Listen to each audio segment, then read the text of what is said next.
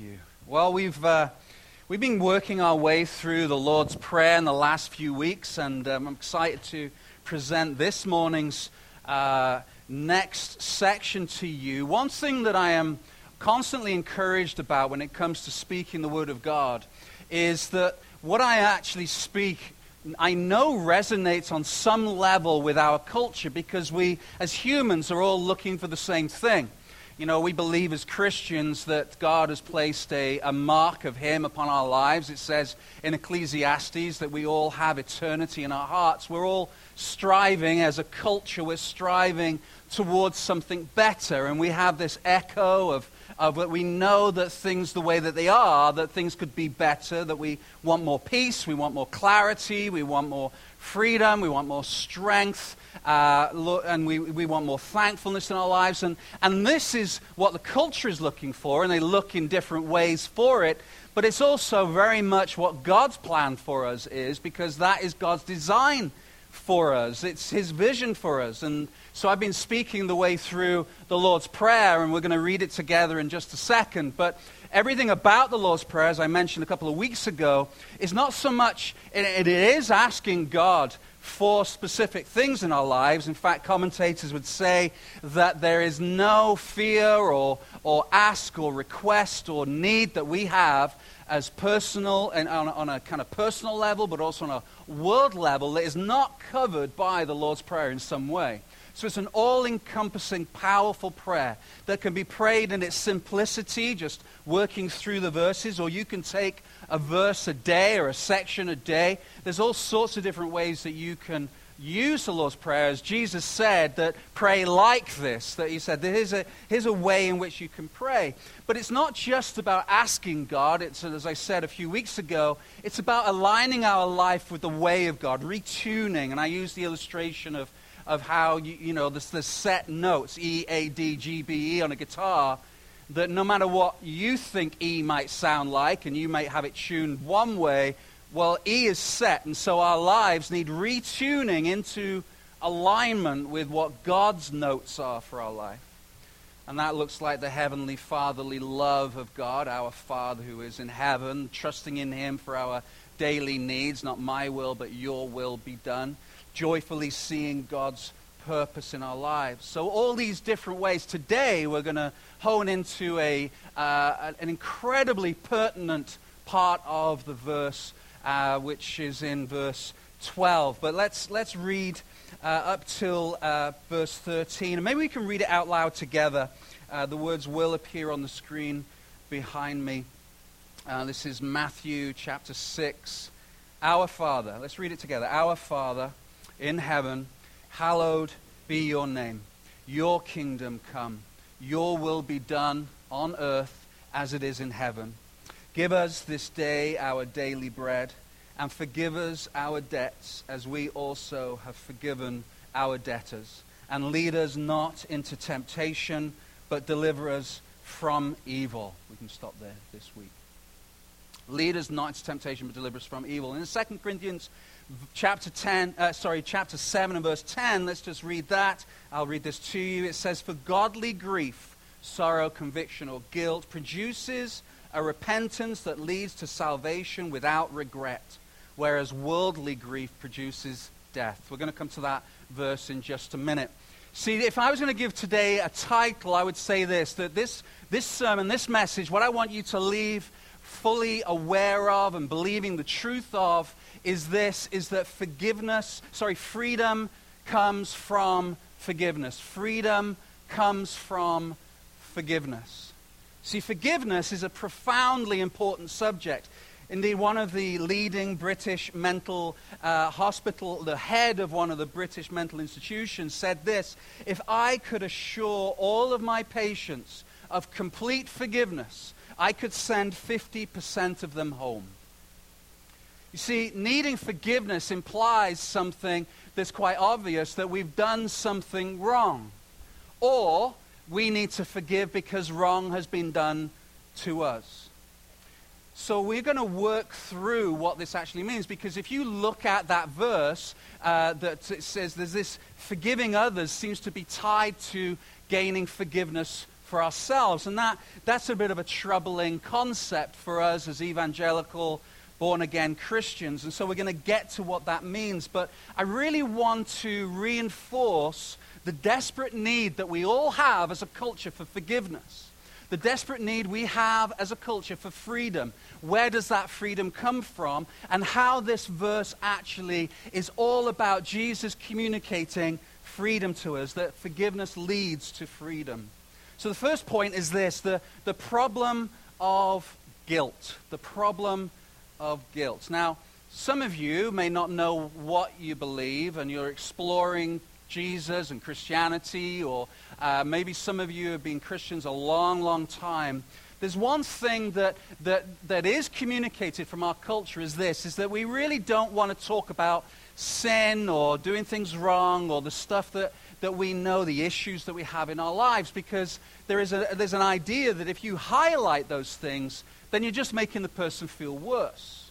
You know, why would Jesus highlight this in the verse? Isn't it going to increase the guilt and the shame? Let's just move on. Let's forgive and forget. You know, let's just live life free. We don't need to dwell on the things that we do wrong. In fact, as I mentioned a few weeks ago, there was a strong push in church culture not to talk about sin, not to talk about guilt, not to talk about shame, not to talk about the issues that we all struggle with, because it makes people feel bad, and people who feel bad don't like coming to church to be made to feel more bad, and so churches got rid of it. The problem with that is this: you get rid of sin and acknowledging sin, you also then need to get rid of the cross, because the only reason we need the cross is because of the sin. You see, our culture struggles, so where's the answer? Where is the answer? Where does this freedom come from? So when I talk about wrongs, I could take you right back to Genesis, and we could do a big study, and we've talked to this a lot in this church about where sin comes from. But I want to talk more about the feeling that sin leaves us with. Whether it's big sins, what we would call those things that are obvious sins, those things in our world, in our culture that are just plain wrong. And we know that they're wrong, but also there's those, I like to call it the it doesn't count list. Those it doesn't count sins. Well, you know, everybody does that, so it doesn't really count, does it? You know, I'm just gonna, cheat a little bit because it doesn't really count, or I'm gonna download this illegally because it doesn't really count. You know, and you actually start looking at your life, and you start seeing that this doesn't count list is pretty long if you're not careful. So what happens with those sins? Does God go, no, it's fine. Don't worry about it. It doesn't count. It won't have any effect. Doesn't change anything. So a few weeks ago, I went away for a couple of days just by myself to pray and study. Actually, it was through this, to take some time to think through this series. And I took my own coffee. I'm quite, those of you who know me quite well know I like my coffee, and I have an AeroPress, and I could become a sales rep, I think, for AeroPress, because I know a few of you have bought them after I've been so enthusiastic about them, and take my AeroPress. And I had to get some milk. And so I used the milk, and I was traveling home. Apart from what I didn't do is I didn't secure the milk well in the back of my car. Now, for those of you who know, it's the worst thing to spill in your car. How many of you have spilt milk in your car? Yes, and doesn't that beautiful, moldy smell just stay in your car forever? I mean, it just is the worst thing to spill in your car. So I was telling my, Sarah was like, she was on it. I love my wife. She's like, right, she's got baking soda, she's got concoctions going on. It's like Harry Potter at home, it's like, we'll put this in the back of the car, it'll get rid of the smell, and it didn't get rid of the smell. So one of the other things that I'm very grateful for, and it does cause some amusement in our house, is that Sarah loves to clean the cars at the car wash across the way from Starbucks in the Mission there. But she is extremely obsessed with the amount of money that how many of you use that? You know, where it just kind of starts counting up how much money you're using. Do you know what I'm talking about? Thank you, Brad. It's one of you with me. that is just kind of one, you've used this amount of soap. And the longer you use the car wash, the more money you spend. It's amazing how quickly Sarah cleans our cars. And it's not like we can't afford it. It's just that there's this, I think it's the Glaswegian mentality. I'm going to get this whole car done for $1.50. Go. But the thing is, it comes home with this smeared, because I have a black car, if she does my car, and then she'll say this, yeah, but it's better than it was. It's good. And I'm thinking, I don't want to criticize because, bless her, she did it. But we went together, and I actually naively thought it'd be fun. We'll clean the back of the car, the inside of our car together. It wasn't fun, not even a little bit. Because she went into, she kept on telling me every 5 cents, you've got 30 cents left, Glenn, let's speed this up. And I'm scrubbing. It's frantic, I'm stressed. And the smell didn't go. To see it, and you know what? We all have spillages. We all have things that go wrong. We all have stuff that we try and cover up and fragrance out and clean up ourselves. But the reality is, like spilt milk in a hot car, and it's just going to get worse when we get into summer, it just lingers. The aroma of hurt, the aroma of bitterness, the aroma of shame and guilt just sits there. And we hope that other people can't notice it. We hope that people get into the cars of our lives and go, wow, this smells really sweet. But it doesn't. Because every time one of my kids has got in the car in the last few weeks, they've gone, oh, Dad, it stinks in here. Thank you. Praise the Lord. So what do? We shift blame. Well, it's their fault. If it wasn't for that, then this wouldn't be the way it is. We point to others being worse. Well, if you think I'm bad and my doesn't count list, you should see this person's list. Forgetting that God doesn't compare us to other people. He compares us to himself. And this separation from God that the Bible speaks so clearly about is so prevalent in our lives that God can have nothing to do with sin. And there's this gaping gap between where we're at and where God needs us to be. And what do we do to get past that? And we try and fill it and we clean it and we distract ourselves and we point blame and all the time still smelling the aroma of hurt and bitterness and shame and guilt. So I'm going to make a sweeping statement that I want to prove to you for the rest of the time, and it's this. There is no way to deal with the wrongs and the guilt. There's no way to get complete freedom except to go to God in repentance. That's quite the statement. That you can't deal with past hurts by yourself. The aroma lingers. And those of you and those of us who are old enough will know that the trajectory doesn't improve when it comes to bitterness and anger and upset and hurt and issues and challenge. When you're younger, you think, oh, well, this will just fade away, and it doesn't. So what do you do with that? Well, I would believe totally there is no way to deal with the wrong and get complete freedom except to go to God in repentance. What does our culture do without God? Well, it does something that I would strongly encourage. Maybe it includes going to see a really good counselor. And a good counselor will help you see the issue. And then what? Then what? They'll point it out, then what? Maybe they'll give you some tools and strategies to help you deal with the issues, but you still have the issue. So I spoke to a really good counselor who comes to this church. Tracy, I'm already feeling guilty about making fun of. I'm sorry, Tracy.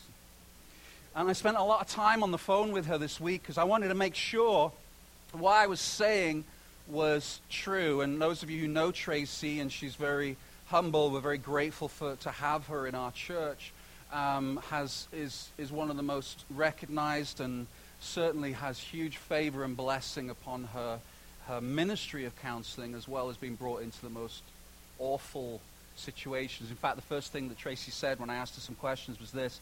She said, let me just think about all the murder cases I've been involved in. And I went, okay, I'll just let you think about that. So I refer to somebody who really has seen a side of life that I want to listen to what they think when it comes to counseling. And this is what Tracy said. This is pretty much quoted.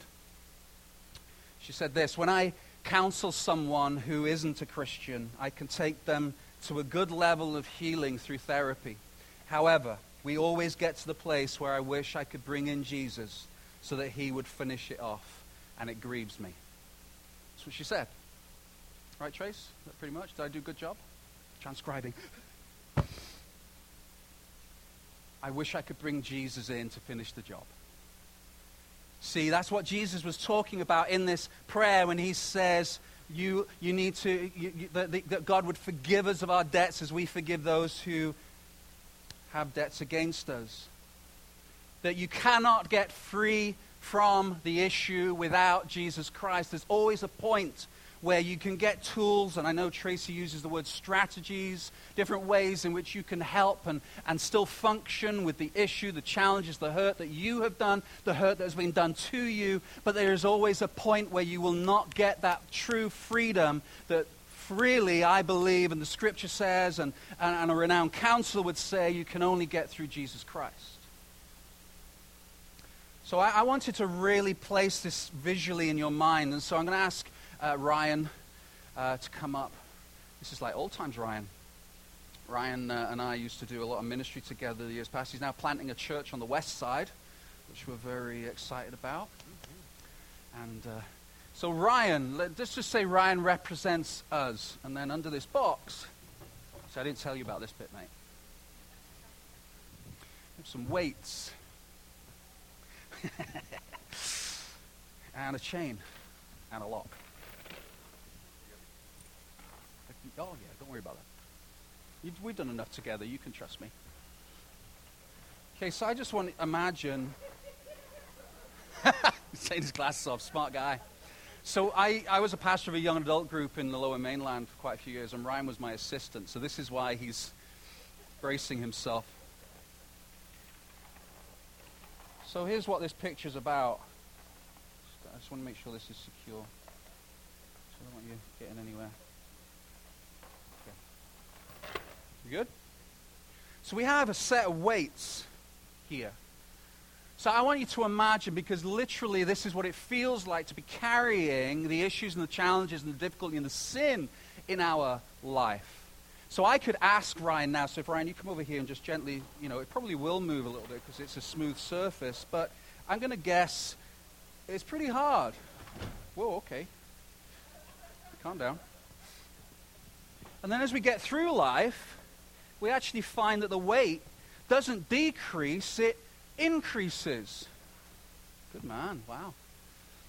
You're so physical. It starts off at a small weight, a small issue, a small challenge, a small sin, if you like, that you can actually deal with the shame and the guilt yourself. But as life goes on, we start the does not count list, and the different things start pounding on. Maybe there's just something profound that has happened in your life that has taken you from a small hurt to a big hurt because somebody has done something to you, or you've been witness to something, or you have done something. And this thing just gets heavier and heavier until eventually it's incredibly difficult to move. So Ryan, I could say, Ryan, just go for a run. Don't. But just go for a run. He's going to face plant so quick. He's going to slam into the ground really, really quickly. See, what Ryan could do is he could surround himself with other people that have got equal amounts of weight. He could just hide in the crowd. Maybe he goes to a help group. Maybe he says, hi, my name's Ryan, and I've got a load of weight. And everybody go, well, hi, Ryan, welcome. I do too. Let's figure out ways that we can figure this thing out together so that you can function in life. But maybe Ryan's heart is that he can just surround himself with people with similar amounts of weight, similar amounts of shame and guilt, and that he would just be able to just blend in with the crowd. It's not so obvious. Maybe Ryan just wants to make himself look so great, and let's be honest, that people aren't going to notice the weight. Maybe Ryan hits the gym every day. He gets addicted to that.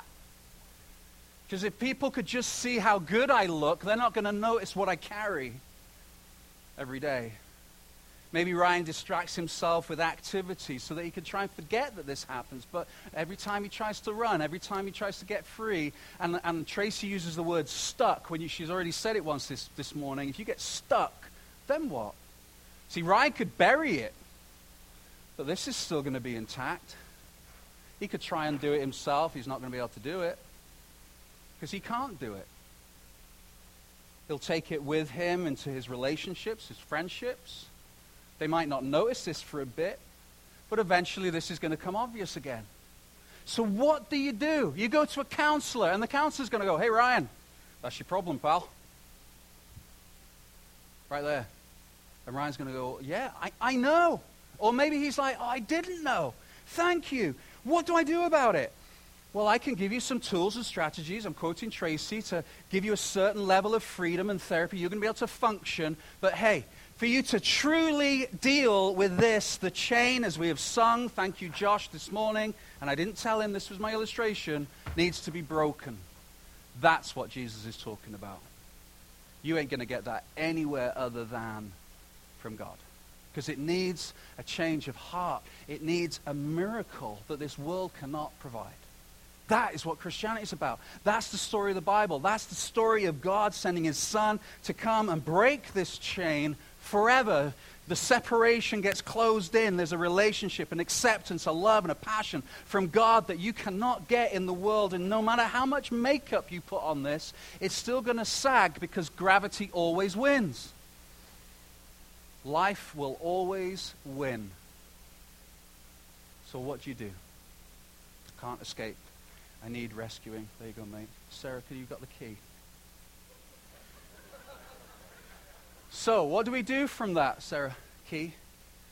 I put it on your key ring. It's all right. Genuine panic. I have a key.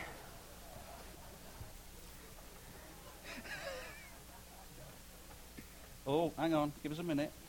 Although it did work. There you go. There you go, mate. Thank you, Ryan.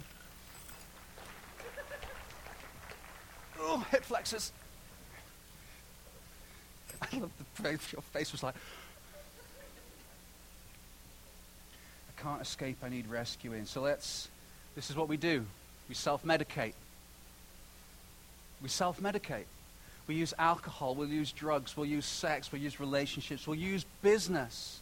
We'll use activity, we'll use fitness, we'll use leisure. We'll just throw ourselves into life in the hope that this will disappear. All the time it's getting bigger and bigger. Do you see yourself in that, friend?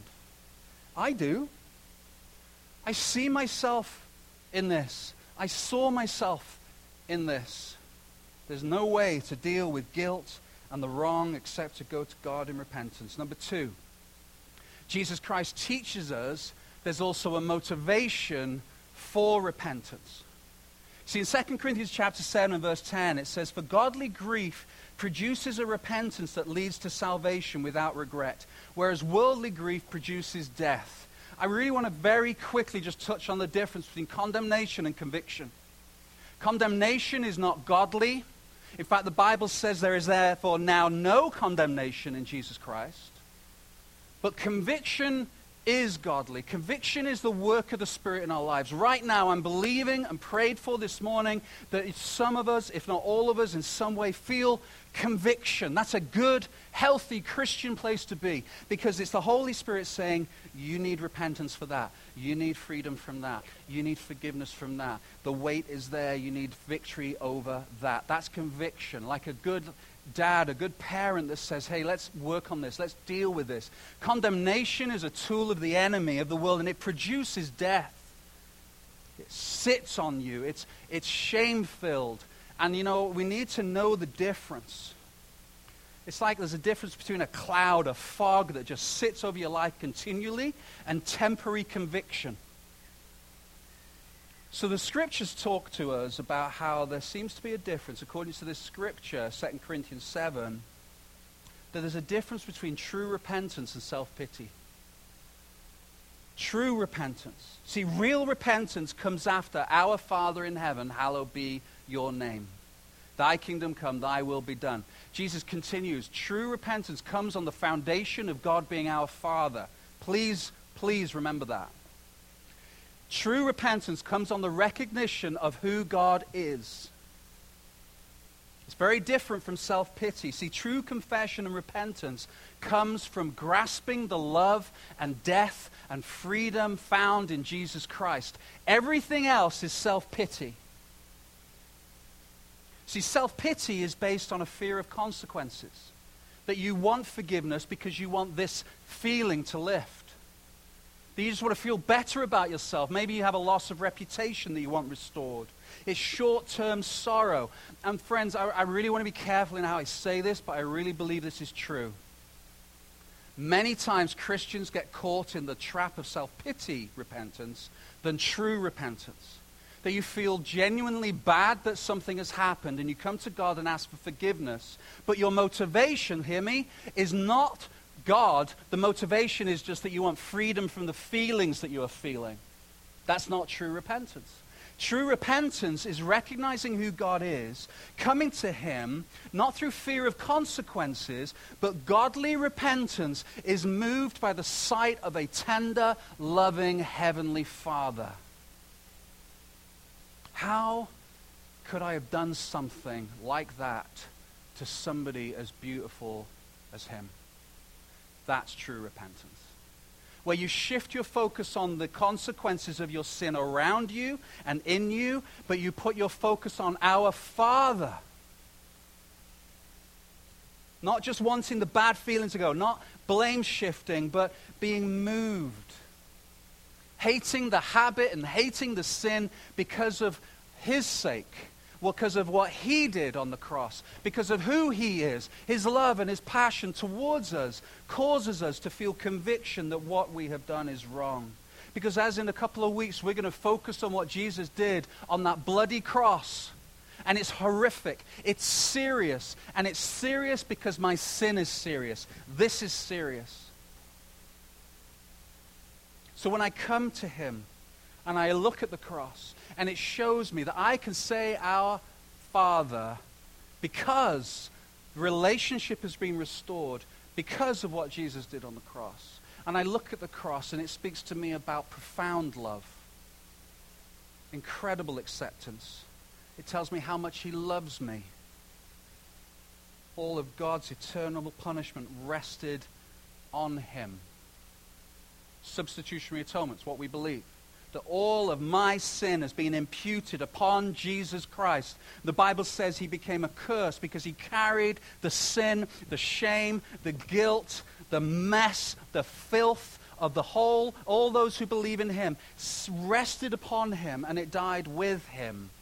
And then His righteousness, His life, His joy, His freedom, His victory, not my victory, His victory, the chain broken, is imputed upon me in the form of righteousness and justification.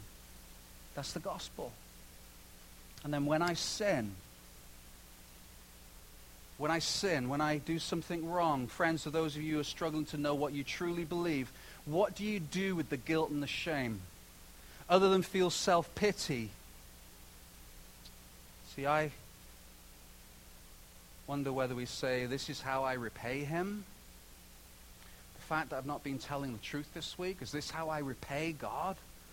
See, it takes the focus upon me, myself, and mine, and puts it upon God, our Father. True repentance focuses on a loving and passionate and tender and lovingly Heavenly Father. His love and passion towards me makes me want to seek forgiveness. See, the clearer we see the magnitude and the beauty of the gospel, the quicker we run towards the cross. But if you are resistant to confess and ask for forgiveness, what it's doing is revealing a thought process that is not biblical. Because if we truly understood how passionate and loving God was towards us, we would run towards confession, not shield our way from it.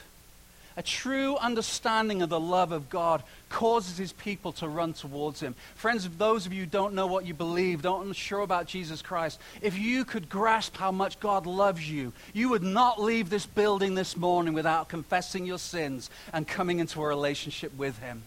He loves. The clearer we see the magnitude and the beauty of the gospel, the quicker we run towards Him. The quicker we run towards confession. Number 3, Jesus gives us an ultimate test. Jesus gives us a test as to whether or not you have really been forgiven Whether you've repented, he gives us a test. Now, I'm going to put a statement up on the screen, and it might surprise you. He says this. Jesus says in this statement in the Lord's Prayer, effectively I'm paraphrasing, but he says this: if you do not forgive, you will not be forgiven. Wow. What does that mean? Because everything I believe as a Christian is not based on what I do, it's based on what God does. So how is it that my forgiveness from God is tied somehow in my forgiving other people? Well, here's what he's actually saying is this: I will forgive anyone who repents. But people who don't forgive show that they've stopped repenting. And therefore they get no forgiveness. Think about it. If we truly live a life of repentance and forgiveness and confession, if we truly come to him looking for that, we will not hold against other people their sins against us. We will be forgiving because we have been forgiven. It's our motivation. Do you see there's a difference? It's very important. My motivation for forgiving somebody is based on the fact that I have been forgiven. Let me put it this way. Let's say I give you $30 million because I don't have that money, but let's say I do. Let's say you've been given $30 million. You don't deserve it. You've not done anything for it. Somebody just gives it graciously to you. Here you go. Here's your gift, $30 million. And then somebody calls you up and says, hey, about that $20 I owe you. What's your response going to be? Yeah, where's that $20, pal? Would you not more likely go, you know what? I've been given so much. Don't worry about it. Don't worry about it. Forget the $20. Who cares about the $20? Do you know what's happened to me? Forgiveness. See, anyone who has come into an unlooked for, undeserved, spontaneous, unearned, gracious wealth becomes generous. And see, that's what forgiveness is like. One of the joys of being a Christian a long time is I've had the privilege of being around people who have known Jesus a long time. And I remember as a young adult in my mid-20s, and I was, Sarah and I had planted a church. We were still kind of fumbling our way around. We weren't too sure about what ministry looked like. And I was very happy and very grateful that God had given me good, often much older men of God into my life that I could spend time with and be encouraged by, and they prayed for me. And one of those gentlemen, his name was Steve Kaner, Steve and Hilda Kaner, just stalwarts of the faith. They're the kind of people that you think after you've had coffee, or more likely tea in Britain with them, you're going to go, I feel like I've kind of been in the presence of Jesus, drinking tea with him, because that's what they were like. And I remember one conversation that sticks out more than any other with Steve. So we were talking about offense. And he said very humbly and very truthfully, and I believed him, he said, you know, Glenn, I can't think of anybody that's ever offended me. He's in his 70s by that time, I would imagine. I can't think of anybody who's ever offended me. Because then he said, why would I allow somebody to offend me when I have been forgiven of so much? How can I hold that against them when Jesus forgave so much? And it stuck with me. I'm not going to hold it against you because I've been forgiven of so much. Now, you might go, Glenn, you don't know what's happened to me. You don't know what's been done to me. Physically, mentally, emotionally, even spiritually in some churches. You don't understand. When I even just think, if I see that name, if I hear that person's name, everything inside of me, I start to panic. And you know, I would say, yeah, I don't understand what that looks like. And I would encourage you to go and see Tracy or a counselor. Because that's good. But what do you actually do with that hurt? See, that hurt only gets released, I believe, when you come before the Lord and truly understand what he has gone, how he was abused, how he was hurt. And you find such joy and freedom in that you're actually able to let go. And by the way, it's not a one-time thing, forgiveness for somebody. It's an ongoing process. See, Jesus absorbed the cost, the pain on the cross, and he calls us to also do the same. And I'm not going to stand here and go, yeah, you know, there's condemnation on you if you're feeling unforgiveness towards somebody. But what I am going to say is this, is that I really believe that the more that we focus on the beauty and the joy of the gospel, the less that we focus on the hurt and the pain that's been done to us. So very quickly and finally, there are three practices, if you like, very quickly, when it comes to repentance confession. Number one, be specific, not generic. Notice Jesus said debts, not debt. If your Bible says trespasses, might be time to get a different version of the Bible. Because actually trespasses is a one-time kind of trespass, is when it's an action that happens here and now. You trespass on somebody's property.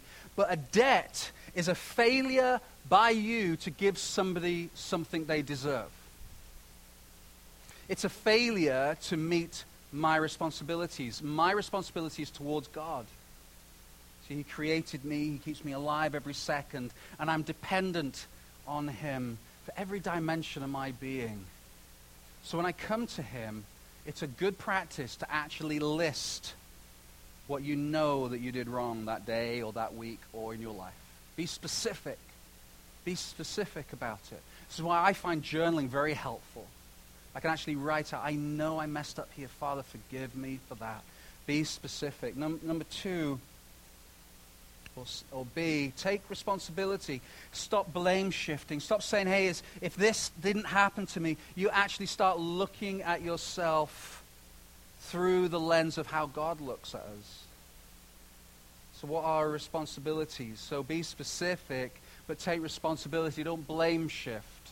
And then thirdly, most importantly, I want to leave this picture with you, is remember Abba, not the band. Remember Abba, Papa, Dad, our Father. I'd encourage you this week to meditate and take time in Luke 15 where Jesus tells the story of the prodigal son. And the prodigal son tells us that there's a father, and it's the picture of God himself, who loves us even when we sin. He loves you at your worst. He's not in love with a future version of you. He loves you now, on your worst day. He loves you. Good dads love us when we've done something wrong. Good dads don't stop being good dads when you do something wrong. Fathers can't wait to receive us back. And one of my favorite parts of this passage is this, and you may never have noticed this, but the God the Father, the picture of the Father in the prodigal son, doesn't even let his son finish his confession before he wraps his arms around him, kisses him, says, bring me a robe, we're going to party. The son I thought was dead is alive.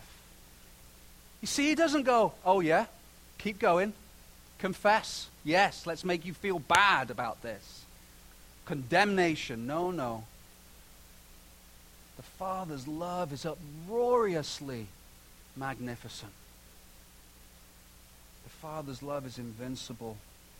And the Father's love, I've got this on the screen, so I want to soak this into your mind. The Father's love is not based on your perfection and beauty.